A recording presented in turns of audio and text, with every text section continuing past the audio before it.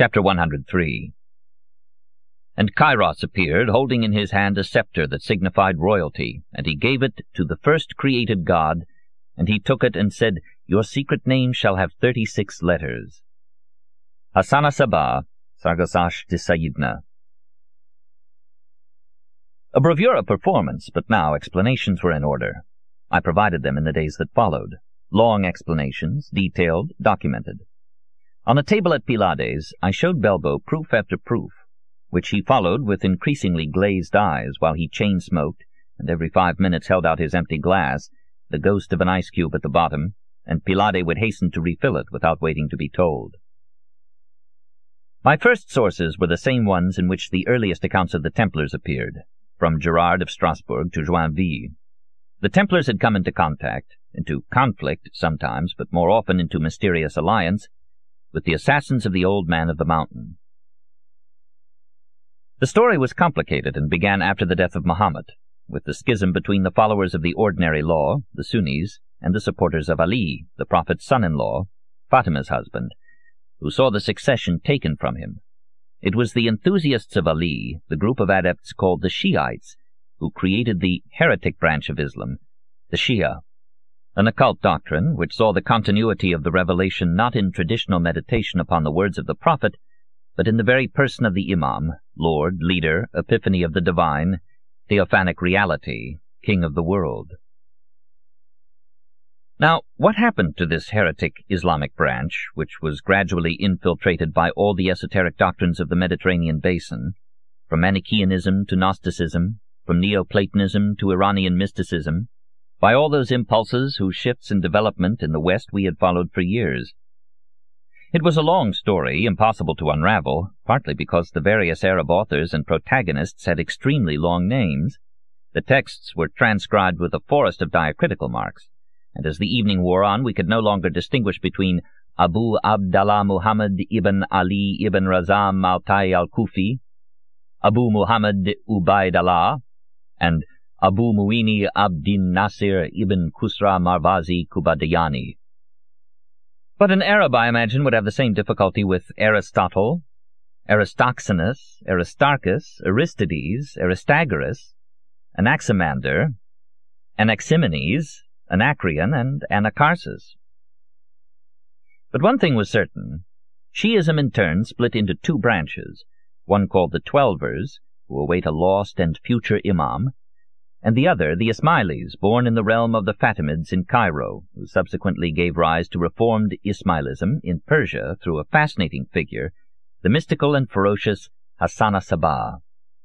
Sabah set up his headquarters to the southwest of the Caspian in the impregnable fortress of Alamut, the nest of the raptor.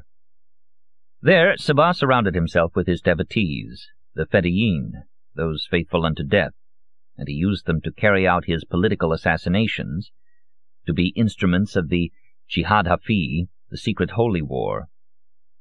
The Fedayeen later gained an unfortunate reputation under the name assassins. Not a lovely word now, but for them it was splendid, the emblem of a race of warrior monks who greatly resembled the Templars, a spiritual knighthood. The fortress or castle of Alamut, the rock, built on an airy crest 400 meters long and in places only a few meters wide, 30 at most. From the distance, to one arriving along the Azerbaijan road, it looked like a natural wall, dazzling white in the sun, bluish in the purple dusk, bloody at dawn. On Sundays it blended with the clouds or flashed with lightning. Along its upper ridge you could just make out what seemed a row of flint swords that shot upward for hundreds of meters.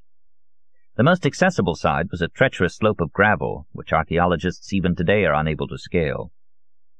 The fortress was reached by a secret stairway bitten out of the rock, like the spiral peel of a stone apple, and a single archer could defend it. Dizzying, a world elsewhere, Alamut could be reached only astride eagles. Here Sabah ruled, and his successors after him, each to be known as the Old Man of the Mountain. First of them was the sulphurous Sinan. Sabah had invented a method of dominion over his men, and to his adversaries he declared that if they did not submit to him, they would die. There was no escaping the assassins. Nizam al-Mulk, prime minister of the Sultan when the Crusaders were still exerting themselves to conquer Jerusalem, was stabbed to death as he was being carried on his litter to the quarters of his women. The killer had approached him disguised as a dervish, and the atabeg of Hims, guarded by a squad of men armed to the teeth, as he came down from his castle to go to Friday prayers, was slain by the old man's killers. Sinan decided to murder the Marquis Corrado di Montefeltro, a Christian, and readied 2 of his men, who introduced themselves among the infidels able to mimic their customs and language after much preparation. They had disguised themselves as monks, and while the Bishop of Tyre was entertaining the hapless Marquis at a banquet, leaped upon the victim and stabbed him. One assassin was immediately killed by the bodyguards. The other took refuge in a church, waited until the wounded man was brought there, attacked him again, finishing him off, then died blissfully. Blissfully because, as the Arab historiographers of the Sunni line and then the Christian chroniclers from Odoric of Pordenone to Marco Polo wrote, the old man had discovered a way to make his knights faithful even to the supreme sacrifice, to make them invincible, horrible war machines. He took them as youths asleep to the summit of the mountain, where he stupefied them with pleasures, wine, women, flowers, delectable banquets, and hashish, which gave the sect its name. When they could no longer do without the perverse delights of that invented paradise, he dragged them out of their sleep and set before them a choice. Go, kill, and if you succeed, this paradise you leave will again be yours, and forever. But if you fail, you will plunge back into the Gehenna of the everyday. Dazed by the drug, helpless before his demands, they sacrificed themselves in sacrificing others. They were killers destined to be killed, victims condemned to make victims. How they were feared! What tales the Crusaders told about them on moonless nights as the simoom howled over the desert! How the Templars admired, envied those splendid animals! How awed they were by the clear will to martyrdom! The Templars agreed to pay their tolls, asking in exchange formal tributes, in a game of reciprocal concessions, complicity, brotherhood of arms, disemboweling one another in the open field but embracing one another in secret, exchanging murmured words of mystical visions, magic formulas, alchemic subtleties. From the assassins, the Templars learned occult rites. It was cowardice and ignorance that kept King Philip's inquisitors from seeing that the spitting on the cross, the kiss on the anus, the black cat, and the worship of Baphomet were simply a repetition of other ceremonies, ceremonies performed under the influence of the first secret the Templars learned in the Orient, the use of hashish. So it was obvious that the plan was born, had to be born, there. From the men of Alamut, the Templars learned of the subterranean currents.